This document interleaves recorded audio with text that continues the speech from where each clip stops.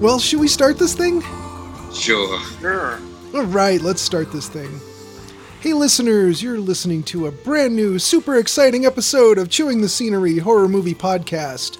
We are a podcast where we three friends get together and talk about a horror movie, which we will spoil. I did it right this time. Recently watched, we'll talk about that first, which we're not going to spoil. And, well, we're going to try not. And we are not professional critics. We don't claim to be, we're not going to try to be. No perpetrating here. And we thank the Moonrays for giving us that song intro creature features at the top of the show. You can find their music on Amazon or Apple Music, where you can buy it digitally, and say hello to them on Facebook, where they are the Moon-Rays. Yes, they still have their Facebook. It didn't get taken away. And they're, they might even still have, a Twitter. All right, guys. Without any further ado, if someone wants to be professional critics, but if anyone wants to send us stuff, oh yeah, you could do that. I mean, then technically we would be some sort of professionals, but taking bribes is not above us, right?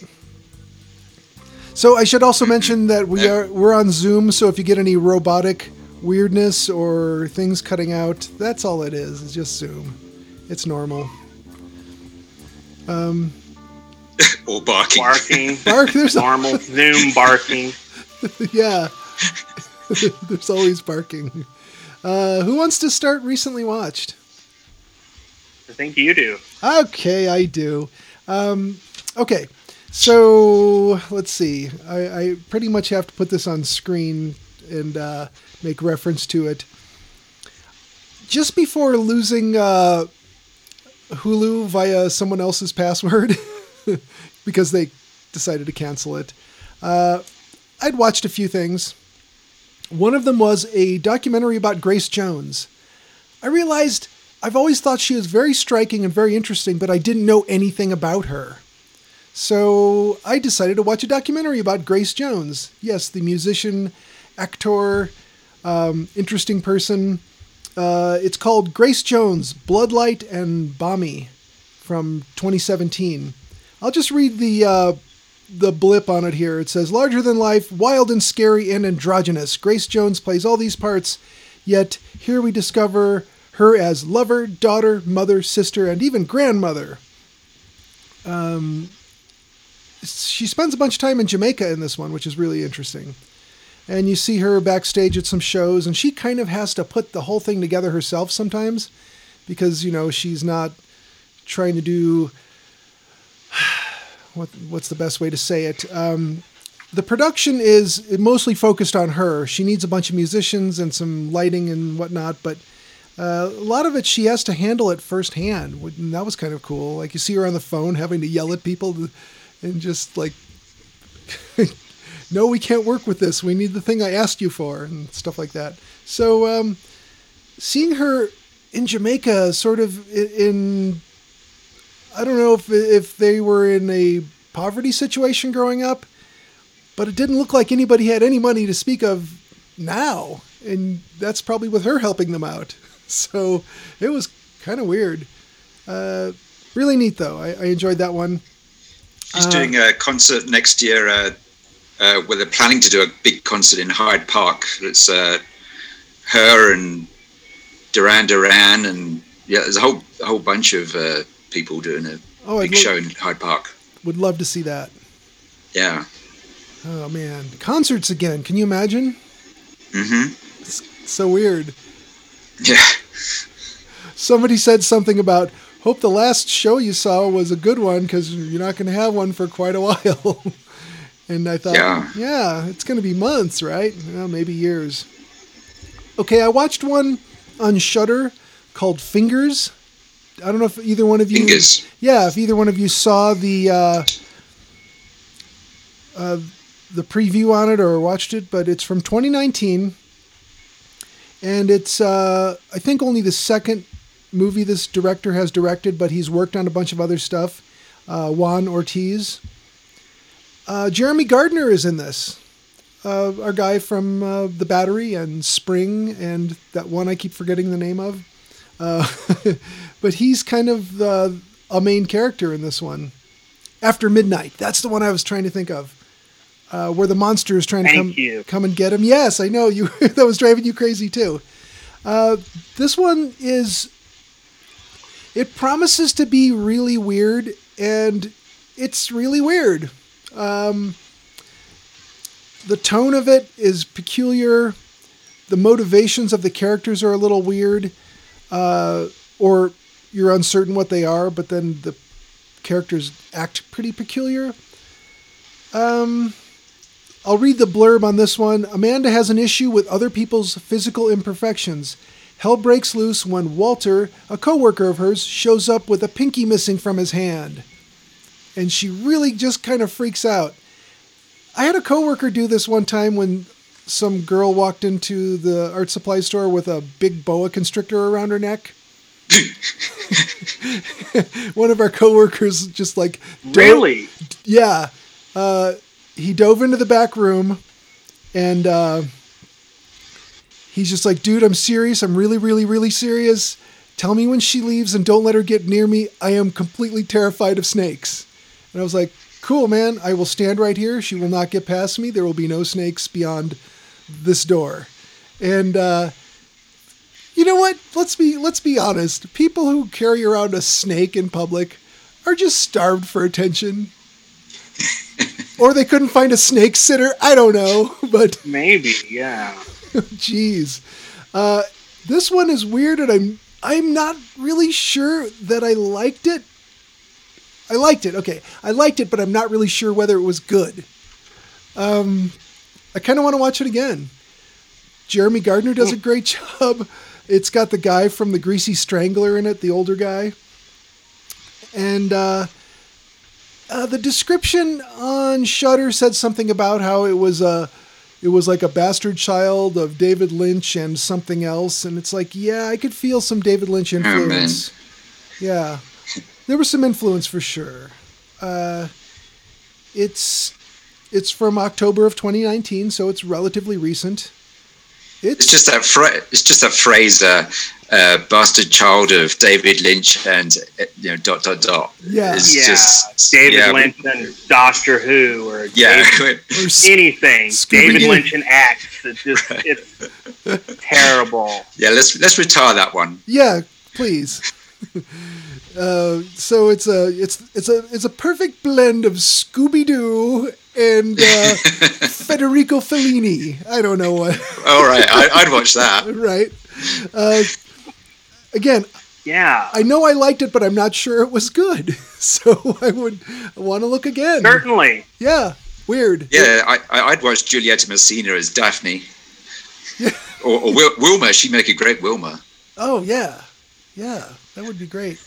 And then, Jolien, you've mentioned this one, and I know you really liked it, and so did I. Gretel and Hansel. Oh, yeah. Now, this one is from Osgood Perkins, the son of Anthony Perkins.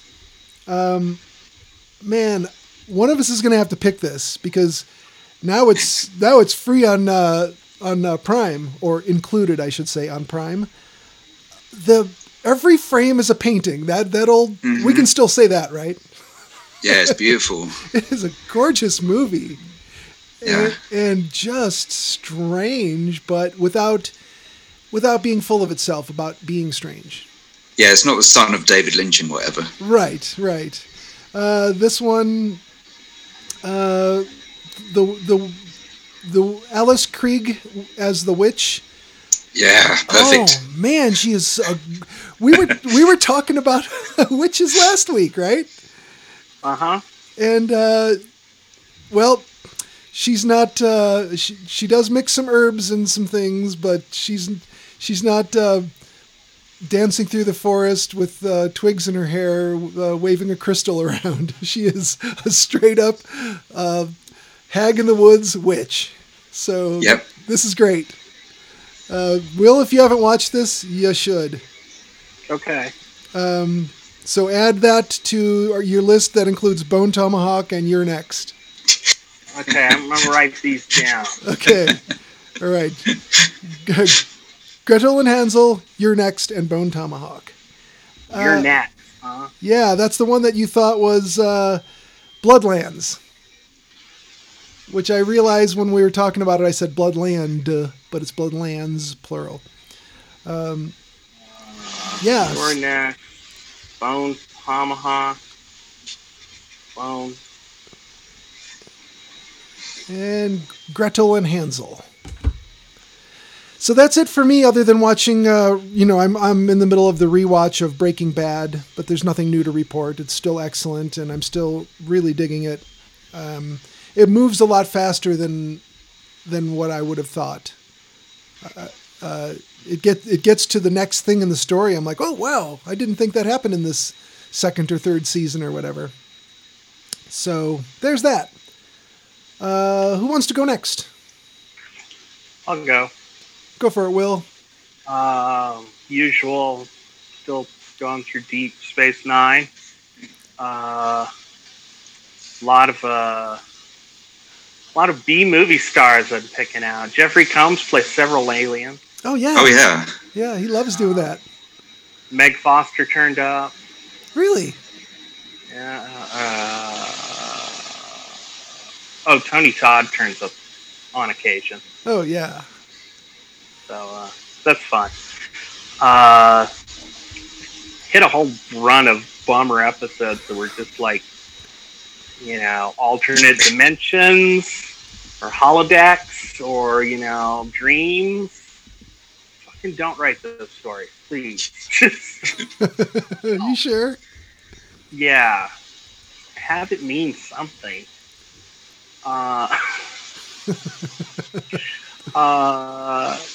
What else do we... well, today I started watching a show called The Expanse. It's on Prime. It's really, really good so far. About 5-6 episodes in. In fact, I didn't get to finish this episode's movie, because I spent too much time watching The Expanse and then ran out of time before the podcast. Yeah. Yeah.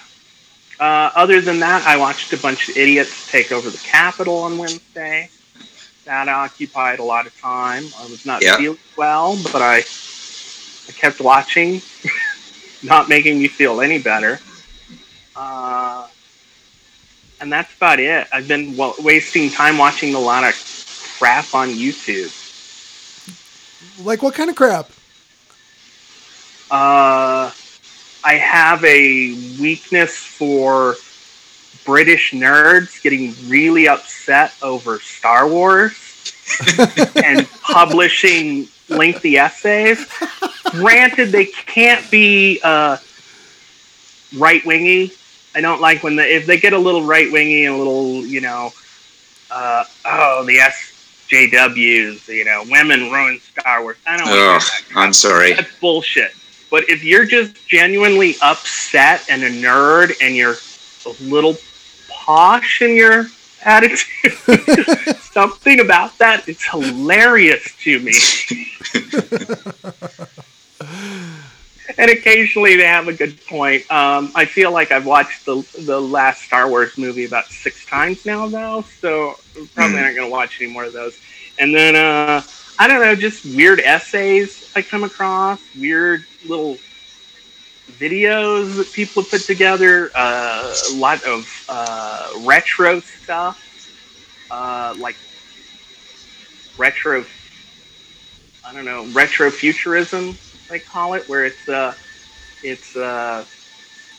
past views of the future. So they like the people of 1960s view of the year 2000, or the people's 1940s view of the 70s. Oh yeah. Mm-hmm.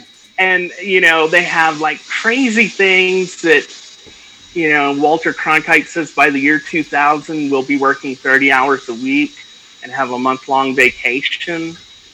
Huh. Yeah. And they thought, I noticed, they envisioned computers. This seemed to be very popular to envision computers, which right on, home computers even, but separate screens for everything the computer could show you, like your newspaper, your weather report would be the center screen, your work computer, your work basically, and then they thought we'd have cameras in the home to see all your rooms, and but it was always lots of screens. They didn't seem to think you could put more than one thing on a screen. They had television though. Yeah. It's strange. You think, we could put more information on just, maybe it just shows off. They also liked lots of buttons and knobs. And they had. But it's a huge leap from cathode ray technology to digital windows within a screen. Oh yeah. True. And they had no idea about how much porn there would be. Like, no idea.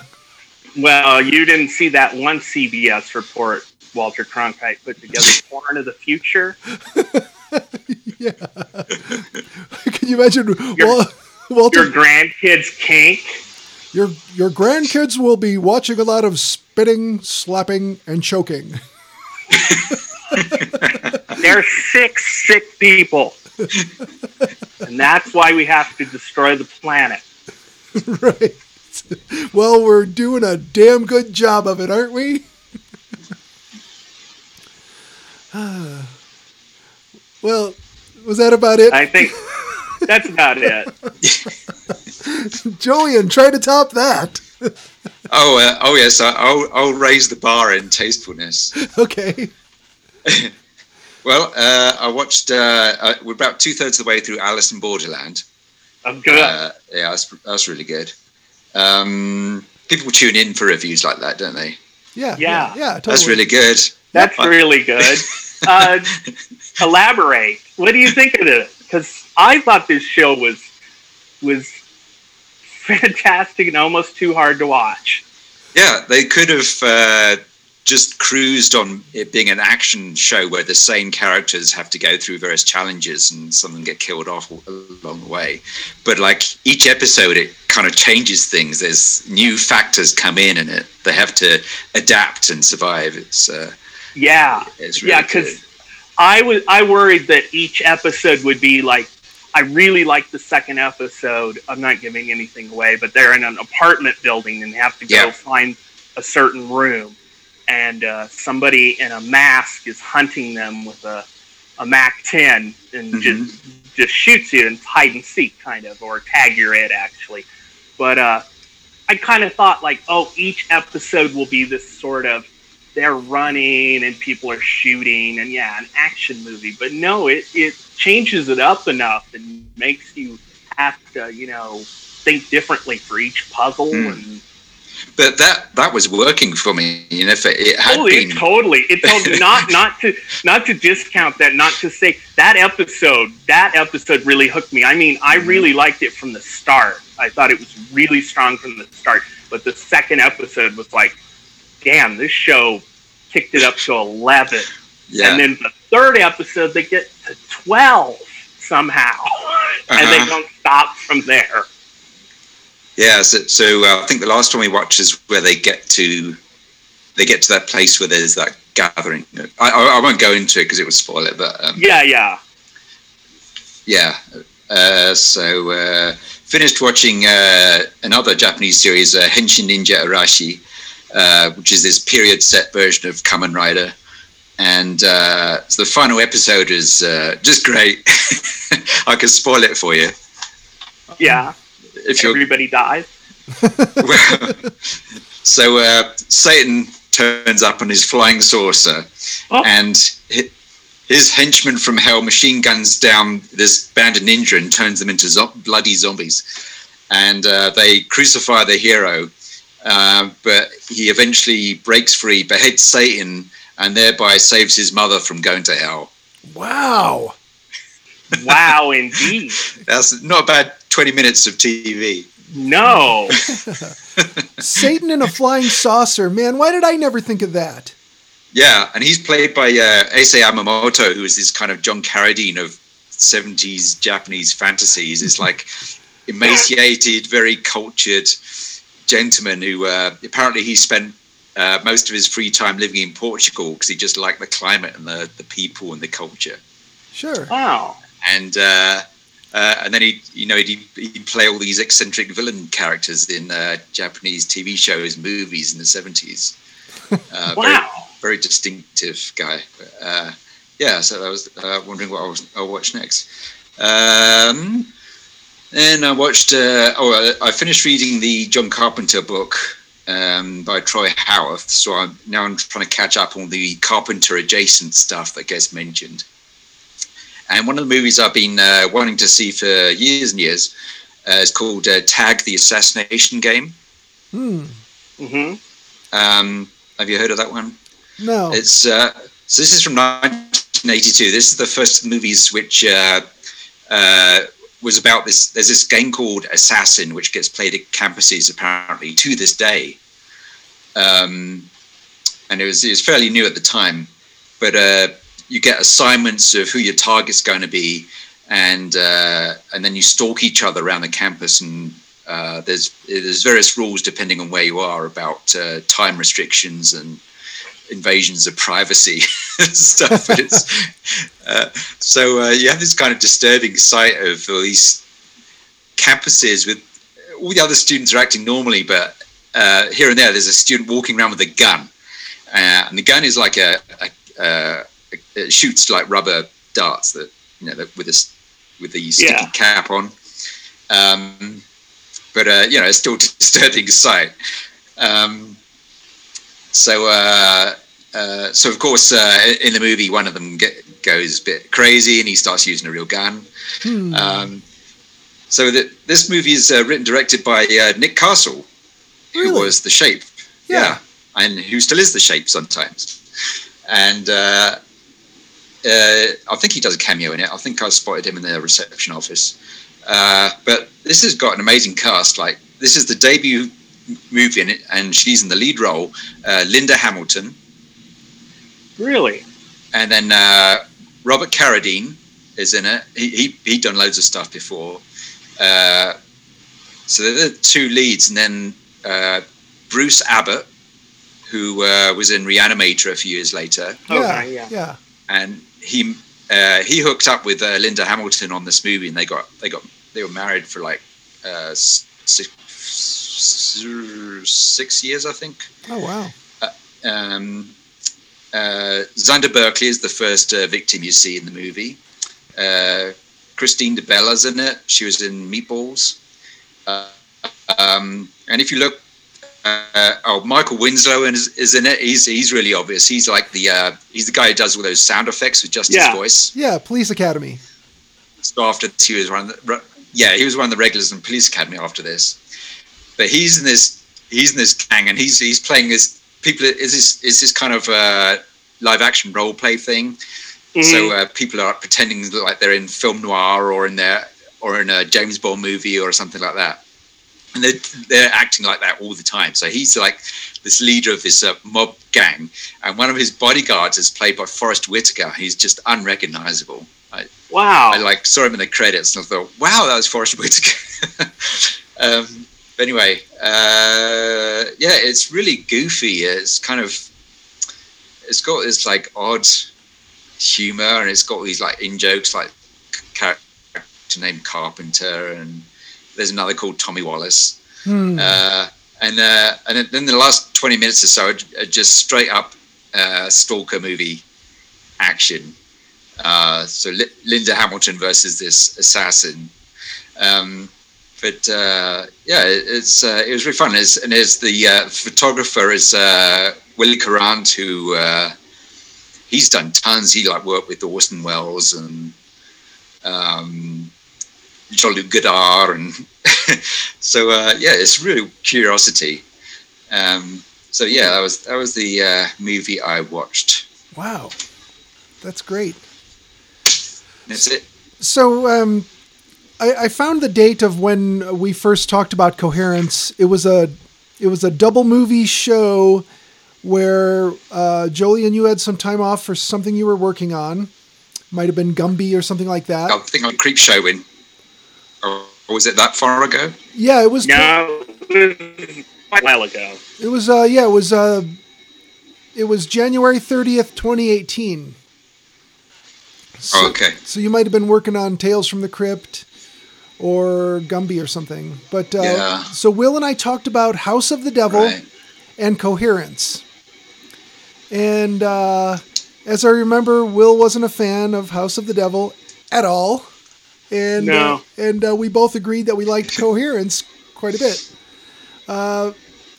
Now this one, Jolien, you picked this because it looked interesting.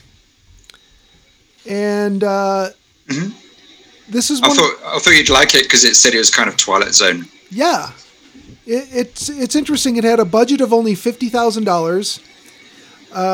It was shot in the writer-director's own living room and around his house. I should also mention that they did make their money back. Box office was $102,600 and some change. The actors in this were mostly improvising, and the story behind it is pretty interesting. But what I have to ask, Jolien, what did you think? You chose this because you thought the description looked like it would be interesting and that we would dig it. What did you think? Yeah, I enjoyed it. Yeah, I probably won't see it many more times because it's too ordinary looking. Yeah, it's nicely shot, but if you watch films for the acting, then this is a great showcase of a cast. Yeah.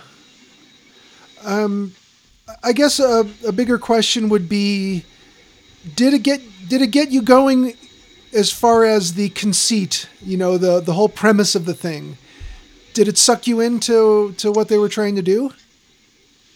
Yes, it reminded me a lot of various science fiction stories. I really like. There's usually a middle class group who suddenly find themselves in a really bizarre situation, like an invasion or something. So John Wyndham was very good at that, and John Lymington is another British science fiction writer who did. He wrote a novel called The Grey Ones, and he did another one called Night the Big Heat, which became in '67. And it reminded me of those Argentinian stories like Letonata, the one about came out in the late 50s. It's this comics series where there's these people in Buenos Aires and they've gathered one evening and then they notice it starts snowing outside, and then everyone around them gets killed by this toxic snow. Oh wow! I don't know that one. And you realize it's an invasion. It reminded me of Invasion of the Body Snatchers as well. You've got those people gathered at a home, and then they realize that people around them aren't who they thought they were. And like, in fact, in this movie, there's this woman talking about this incident in Finland, and she talks about people saying, "The man in my home is not my husband," which is pretty much a direct quote from Invasion of the Body Snatchers. Oh, right? wow. Yeah. There's an H.G. Wells did it sometimes, like stories like In the Days of the Comet. Obviously they got the comet as the omen of doom. Mm-hmm. I mean, that goes way back. You can see it on the Bayeux Tapestry. There's a comet on that. Yeah. I love this kind of setup. Yeah. So I thought they did a really good job. Yeah. Yeah, we had the writer-director was James Ward Burkett. Story by is another credit that has Burkett and Alex Manoogian. So I'm not sure what, he had some input on the story, I guess. But the development for this basically happened that Burkett came up with the idea that he wanted to shoot without a crew and without an actual script. So he chose to shoot in his own home, and he figured probably the easiest subgenre or genre would be, well, the genre of science fiction, but the subgenre of this sort of weird, peculiar, a comet changes everything, the dimension gets split, or whatever you want to call it. I always refer to this as a dimensional split sci-fi movie. And he had to work with actors who could handle improvisation. So that's why he chose who he chose. And I thought they did a really good job, because he would give them a basic outline of their motivations and what the plot points were, and just wind them up and let them go. And they improvised most of their own dialogue. I think he would give them a few lines he wanted them to say, but essentially it's like, yeah, say what you think your character would say. And I thought that was really cool. So he did make charts and diagrams of like all the different houses, the different realities where this house would be. And yes, he drew arrows and made notes and all this stuff. And for listeners who may or may not have heard when Will and I talked about it, a better one to listen to would be when I interviewed Nicholas Brendan, who was one of the stars of this, and I asked him some questions about it, and he gave some input about that. But the movie's super interesting. It cuts to black at all of these specific points in time, but the director doesn't explain. He says they signify something, but he's never said what it is they signify. And I was like, are they prime numbers? Yeah. What are they? I don't know. But anyway, there's that. And you get some little clues as to whether somebody is part of the house that they're in. Part of the group that was originally in that house. So there's like the color of the glow stick they have, or their unawareness or awareness of certain events that have happened or are about to happen. It's crazy. Will, how did this, you didn't get to see the whole thing this time, but you watched it before. How was the rewatch as far as you did get into it? I watched the wrong movie. What?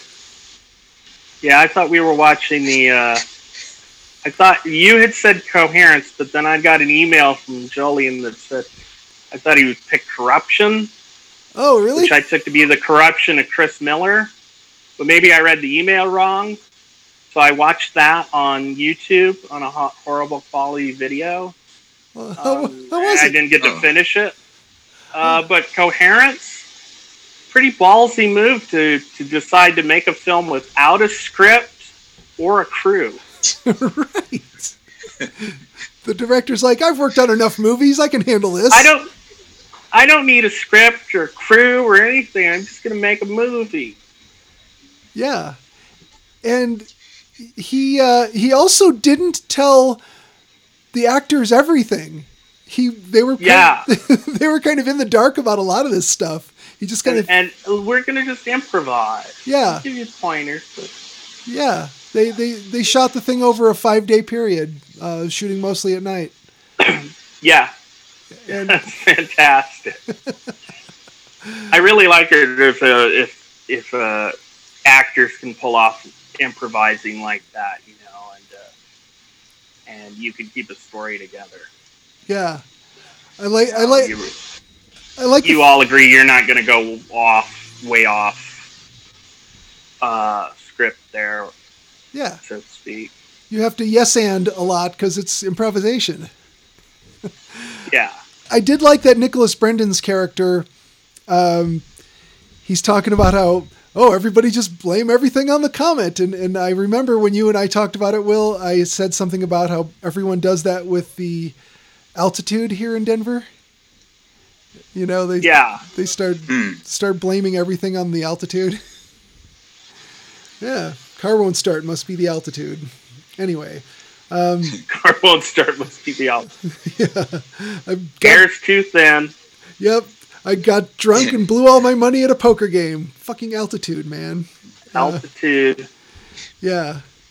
So one of the funny things in in filming was that when they were doing some of the scenes outside of the house, because most of it was inside the house, when they were outside where the cars were just on the street, they weren't expecting this, but someone else was shooting a movie on their street, and it was really like super lit up with tons of lights.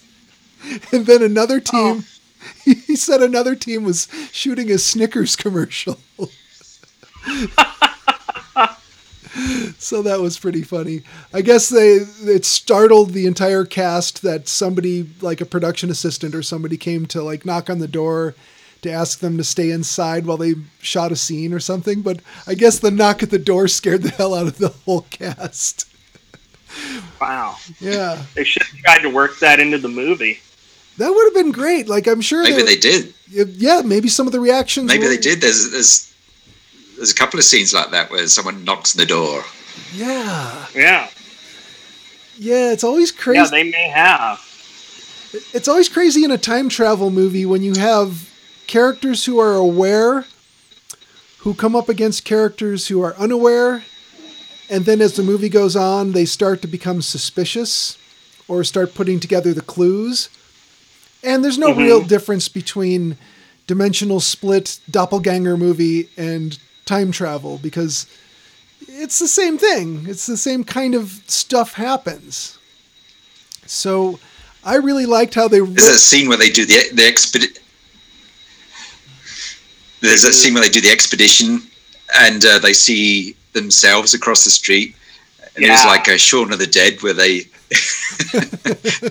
they run into the doppelgangers. Yeah, it is kind of comical, really. One of the things that, and I don't know if I mentioned this when Will and I talked about the movie, but I remember listening to Coast to Coast AM or Dark Matter or one of the Art Bell shows years and years ago, where somebody was talking about artificial intelligence and organic artificial intelligence and cloning. They were talking about all of this crazy science stuff. And one of the things they said really stuck with me was that if you ever ran into your clone or your doppelganger, there would be a human instinct to kill them because they are the fake you. And I don't know that I agree, but it sure does happen in the movies a lot. Yeah, I don't know if I agree with that. Yeah, it at least happens in movies, but in real life, I don't know. Yeah, that's one of the threads in the movies. They think they start off assuming that they're the good ones, and then they think that, cause this is when they only think there's one other dimension, right? Right. Yeah. So they say, what if the other ones are the bad ones, and they decide that they're going to come and get us? And then they start thinking, but what if we're the bad ones? And they start thinking, we should kill off the other ones before they think that we're the bad ones and kill us off. So they start crossing all these ethical boundaries just because they got doppelgangers. Yeah. Yeah. It's like there's no Doctor Who sense of optimism. There's no like sense of wonder at it. It's like, oh, we're in trouble. You know, there's just there's this other that suddenly appears, and you know, it's instantly a threat. There's no question of it being something that's just going to blow over, or something that's and not just that, but not even just waiting to see if it's a threat. It's just, we've got to get them first. Right. So yes. Well, the characters are Americans. So you can't compare the logic to Doctor Who. They're English. No, you can't just stay in and drink. Yeah. I mean, the kind of people we hang out with probably would, but these jerks, it's another story. We can drink and get them at the same time. Let's get drunk and go kill them. Yeah. Did you guys have trouble keeping track of what was what after a while? Oh yeah, and that was deliberate. Yeah.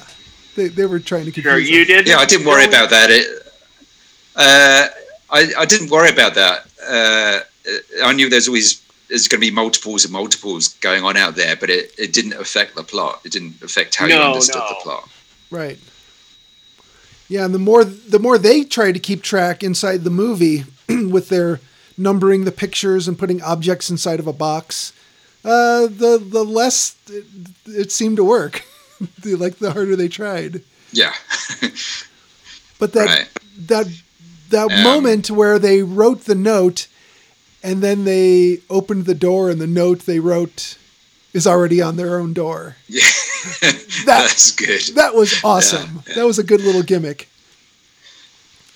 Oh, another bit of bit that got to me was there's this bookcase in the living room, and usually it's out of focus, but sometimes you can make out what the books are. Yeah. And I started to notice that several of the books on the shelf are exactly the same edition as the books that I have.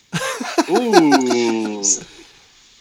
They have this like New Yorker book of cartoons, the Riverside Shakespeare, one of their books about Wonder Woman. They're exactly the same edition as the books that I have. That was a bit spooky. That's weird, yeah. Yeah, it is strange when you recognize. So Richard, go ahead. So the character of Joe, the Nicholas character. Yeah. So he's playing an actor who used to be on a show called Roswell. Right. So how did you think that played into it? I thought that was pretty funny because, there was no such character in Roswell. I never watched the show, but I looked it up just to be sure. And there was never any such character in Roswell. And Nicholas Brendan was never in Roswell.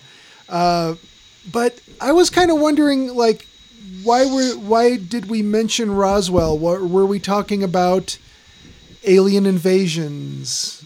You know, I did wonder if there was supposed to be some tip of the hat by mentioning Roswell, the TV show, to get us to thinking about Roswell, New Mexico, 1947, July 7th, to be specific. Yeah. Yeah, that's a good thought. Yeah. I'm not sure that occurred to me when I watched this. Yeah, it is interesting. Jolien, back to what you were saying about the books. It is really weird when you see something that you own in a movie. Yeah. It's just weird. It happens once in a while that it'll be like art by an artist that you also have something from, or a toy or a book or something that you also own. You know, it is kind of odd. Well, not last week's movie, but the movie before. One of the movies, Demonoid. The characters in the beginning of the movie each drive a Volkswagen Thing. Oh. Hers being, the wife's being pink, and the husband's being orange. And my parents owned an orange Thing. And then right after that, the movie moves to Las Vegas. The movie, I learned later, it was filmed earlier and sat on the shelf for like 6 years. But I was thinking it came out in 1980, so it was filmed in 1979, 1980, and my parents and I lived there in Las Vegas at that time. Oh, man. In an orange Thing. Oh, my God. And wow. Do you know how much those damn things are worth now? Oh, I imagine. It was a good little car. Yeah. My dad could fix anything on it. Everything came apart easily. Take the doors off, the windows, the windshield, everything. It was a fun little car. Sounded like a oversized lawnmower. Oh yeah. They were. Did you notice one of the cars in Demonoid? The number plate was evil. Oh no, I missed that. Will, you could get a 74 and it's orange if you go to Hemmings Motor News. Someone in Costa Mesa, California is selling a 1974 orange Volkswagen Thing for $32,995. Isn't that crazy? I believe that was the year of my parents, was the 74 Thing. Yeah, they didn't make them for very many years. I don't know much about them, but I do know that they were odd-looking, angular little cars, and yeah. Old. Yeah. There's like no insulation in those things. Oh yeah, yeah. It was expected that you could take care of your needs with just the heat coming off the motor. Yeah. Yeah. Yeah, you could open the vent and it might let some of the air out towards your face, but yeah. it was crazy. a miserable car in the winter. I bet. Thankfully, we lived in New Mexico, so it wasn't so bad. But if you couldn't live in Colorado with that, you'd only be able to use it in the summer. I think you need to retell this because, again, not all of our listeners have listened to every episode. The time that the windshield frosted over and you and your cousin were driving, you should need to tell that one. Oh, that was a different car. Yeah, it was. But I mean, just the fact that you were in New Mexico. Oh, driving a car. That's the length you're going with there? Yeah, yeah.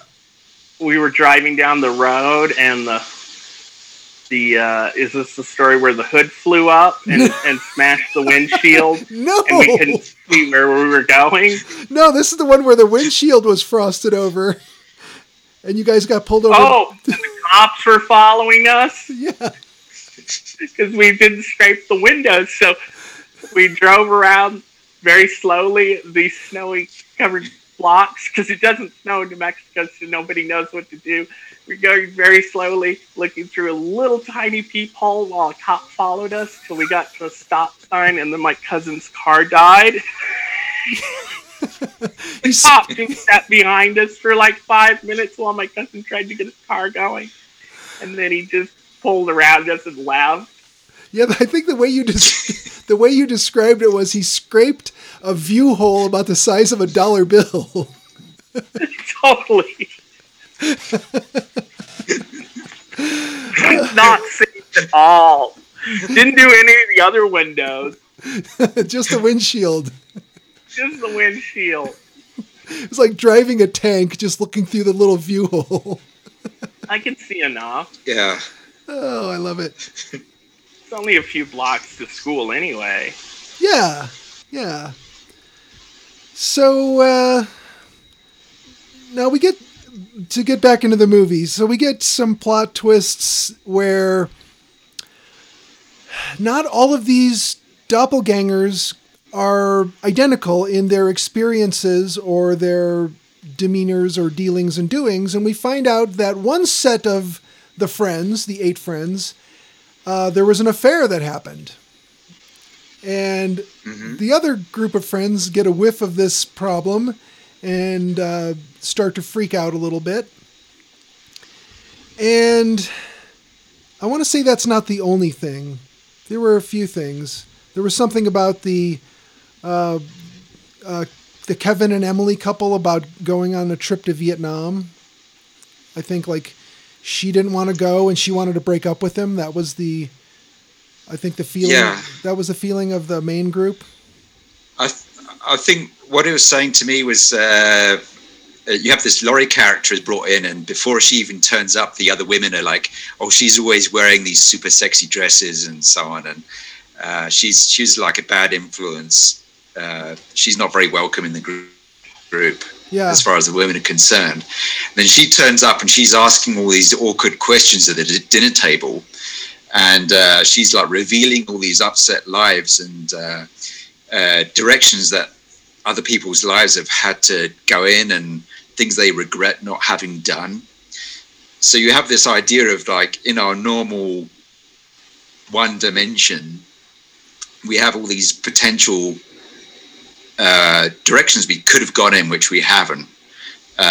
So, you know, that plays into that idea of quantum realities of if we had made a different choice back then, we would have been with this person, we would have been doing this career. So you have all these characters like who could have continued in acting on TV, or they might still be an alcoholic or whatever. And she's like the most obvious she brings up a lot of that at the initial party, and then she's trying to hook up with this ex-boyfriend of hers, and he wants to go off to Vietnam and take M with him, and she, in the reality we start with, she doesn't go, but it's an example of someone wanting someone else to diverge from their own path in order to satisfy their own needs. So he wants her to give up whatever she's doing and go to Vietnam. Right. So I thought that was an interesting parallel. It's not just a science fiction concept. We make choices every day that make us diverge from a course. Sure. Or a previous reality. Yeah, and we could end up with Biff Tannen as president. Yeah. So, wait, we did that already. So, yeah, this is the kind of thing with sci-fi that Time Crimes is another one that does a lot of this, where you are not sure what these other people are up to, but small choices are being made or big choices are being made, and it either splits off and makes another dimension, another parallel universe, if you will, or you're blithely unaware of it. And these folks... Yeah, it's like this movie kind of played like a white version of Us. It's like there's everyone in this movie is white, and they encounter all these other dimensions. But in Us, you have a black family, but you also have a white family, and then both of them are unaware that there's this other dimension. And in Us, it's this underground dimension, right? That they're suddenly made aware of. Yeah. Yeah, the awareness kind of unfolds in weird ways in this one, and I gotta say, it was intriguing. It did feel like a different take. And the movie Primer, or Primer, depending on how you want to pronounce it, was mentioned somewhere, and I could probably scroll to it here, but it was a bit of inspiration to Burkett for making the movie, but he didn't really want to focus on that. He didn't really want to get into like all these people have to know all this stuff about specific science. He's just like, they get a clue from a book and that's about all they get. They're not like in Primer, it's two scientists who have stumbled upon time travel. And then they decide to go get some winning lottery numbers and make some money while doing this. But it turns out every time they do that, they leave a copy of themselves behind. And so it does get into a doppelganger situation as well. And they do become very suspicious of their doppelgangers and start spying on them and trying to figure out what they're doing.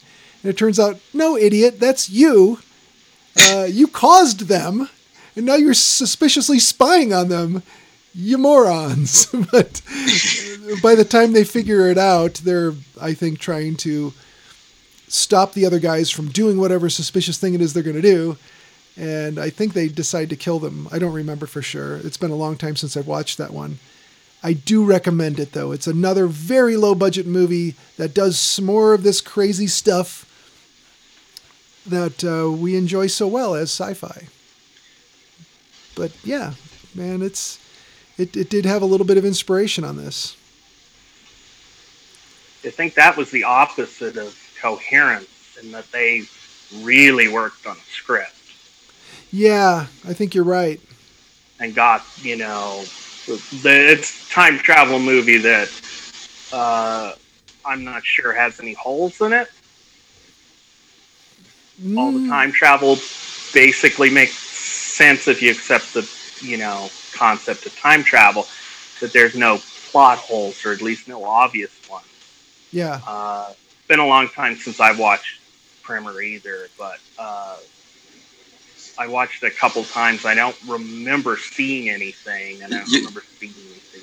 You're good at catching plot holes, though. So yeah. So, and time travel movies they almost set themselves up for you to try to find plot holes because of the concept it's tricky. It's really tricky because we're not used to thinking of time any other way than, past to future. Yeah, linear.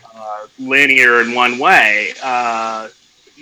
When you start moving around and, and then you get into the concept of, does the past affect the future? Could you travel back to the past to change the past? Because then you've changed the future, it's a big headache, but do you think Primer's one that I don't remember seeing a plot hole that was obvious anyway. Right. There may be one in there that's a minor hang up that so minor I didn't notice it, but I purposely watched it the second time looking for some sort of little hole, also trying to understand it a little better. It's one of those movies that just dumps you in, and you have to kind of figure it out as you go. Yeah. It's crazy how they, we're on the ride with them. We're not scientists like they are, but they do just go, hey, this is really weird. Check this out. Wow, there's no way this could have done that without having sat there for, months or weeks or whatever.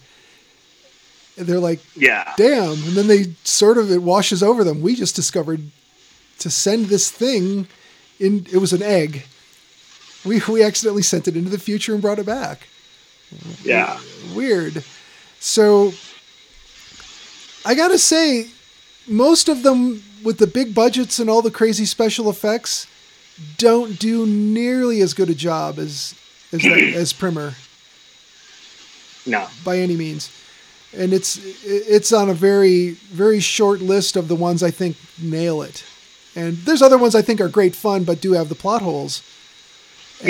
And this one, I kind of included on the same sort of list, even though it's not time travel, it's dimensional split, because of a comet.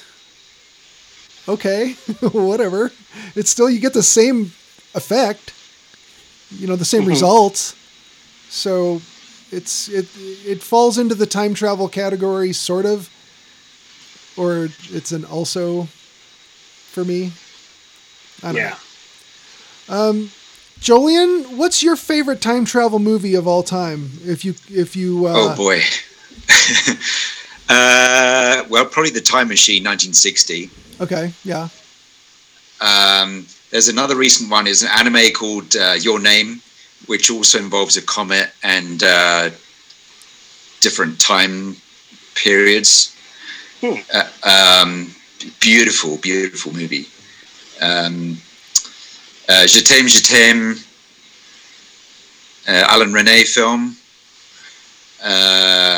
La Jetée, which is a short film, and it's mostly composed of still shots. Terry Gilliam did, was it 12 Monkeys is the feature length expansion of it, but La Jetée is like really good. It's only 20 minutes or so long. Yeah. That's on Prime for a while, so. Right. Those are the ones that spring to mind when I think of favorite time machine movies. Yeah. Time travel. Yeah, you mentioned one of mine, 12 Monkeys. I have to rewatch Time Crimes. I know I really enjoyed it. And Back to the Future, Part 2. Part 2? Yeah, I love that one. It's so fun. So Back to the Future's in the past now, isn't it? It is. Yeah. Most of our futuristic movies are now, which is crazy. Yeah. How about you, Will? What are some of your favorites? Did we just mention all of them? I think we've picked all of them. There's many more to pick.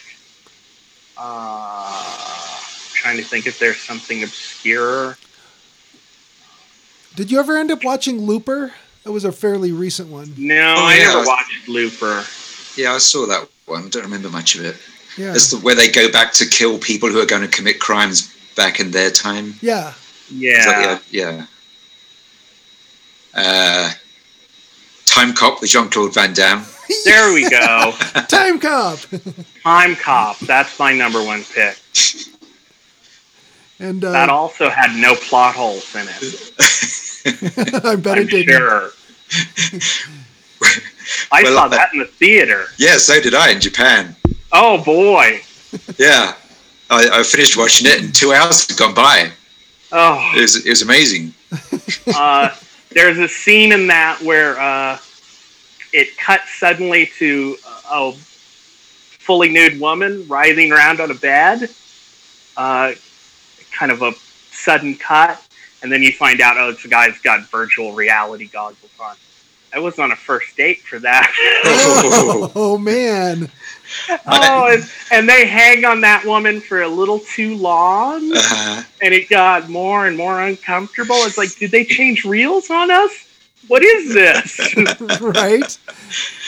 I remember watching that, and if they pulled off him meeting himself and having a fight, and they could have pulled that off well, that would have been awesome. Yeah. Yeah. But they never did it. No. I was surprised they didn't make use of Nicholas Brendan is a twin. He has an identical twin brother named Kelly. Yes, he's in when they show the scene where she looks in the house and he's tied up next to himself. Yeah. Yeah, I was surprised. I think that's his twin. Yeah, they should have made more use of him. Like there should have been like a drawn out fight or something. Yeah, there's a couple of the realities he turns up. You see two of him. Yeah. Oh. Yeah, they are very identical twins. Well, before we start to wrap it up, is there anything else about it that you guys want to say? I know, Will, you probably remember less of it from having not watched it for 3 years, but would you watch it again? I guess that's... Yeah, I'd watch it again. Okay. Cool. I remember it being pretty good. In both the sense of the story and the... if you're like me, I'm also interested in kind of how movies are put together, so it's sort of interesting to watch it in a technical sort of way. Yeah. Art of film sort of way. Right. Anything else you want to mention about it, Jolien? Yeah, I'd watch it again. There's as you say, it's like very well filmed and edited. Yeah. So? Can we say that there's enough, especially with the end part where the woman, and I guess it's worth mentioning how one of the characters wraps up is she goes to find one of the houses where herself is happy and everything's going well, and yes. then take that self out and replace her. So yeah, that bit of skullduggery and attempted murder. Does that and some of the other weirdness give it enough horror element to where we could even put this in the genre of horror? It's got some great scary moments, but I wouldn't say it's horror, no. Yeah, I don't put it in the horror column either, but it's a good go with. And do you recommend it? Yes. Okay. And Will, you recommend it? Sure. Me too. Well, it's unanimous. It's unanimous. All right. Put it in laurel leaves. Yes. This is great, like if David Lynch and the Holodeck had a baby. Oh, yay! It was all a dream. Yeah. Inside virtual reality. It's all... Yeah, we should outro with that Jamiroquai song. Virtual Insanity. I know I'm getting old when I mention that at work, and a coworker. Oh no, he was on social media last week because there was some guy wearing a fuzzy hat at the Capitol last week, and Jamiroquai had to speak up and say, "No, that is not in fact me." Oh, good. Oh, that's great. I think Jolien, you picked this one. Yes. So Will, I believe you pick next. Okay. Do you have anything in mind? I'd like to watch Extro because I've never seen it. Oh. Extro? How's that spelled? I'm going to have to look and see if it's on YouTube. It's not on Prime, unfortunately. Is it okay? Is it spelled the letter X-TRO, or just XTRO? Well, I don't know if there's a dash, but XTRO, I believe. All right. Yes. If it's impossible to find, then I guess we'll go from there. But yeah, if I can't find it, I'll pick something else. But, okay. Extro. Can you tell us anything about it, or would that be ruining it? It's an alien movie. It's a British alien movie. Oh. A British alien movie. Wait, do you mean it's a movie about aliens made by British people, or is it a movie about aliens who are British? Yeah. Or both? Yeah. Okay. All right, cool. Well, shall we wrap it up? Let's wrap it up. Listeners, thank you for listening. Although I suppose Time Bananas would be appropriate.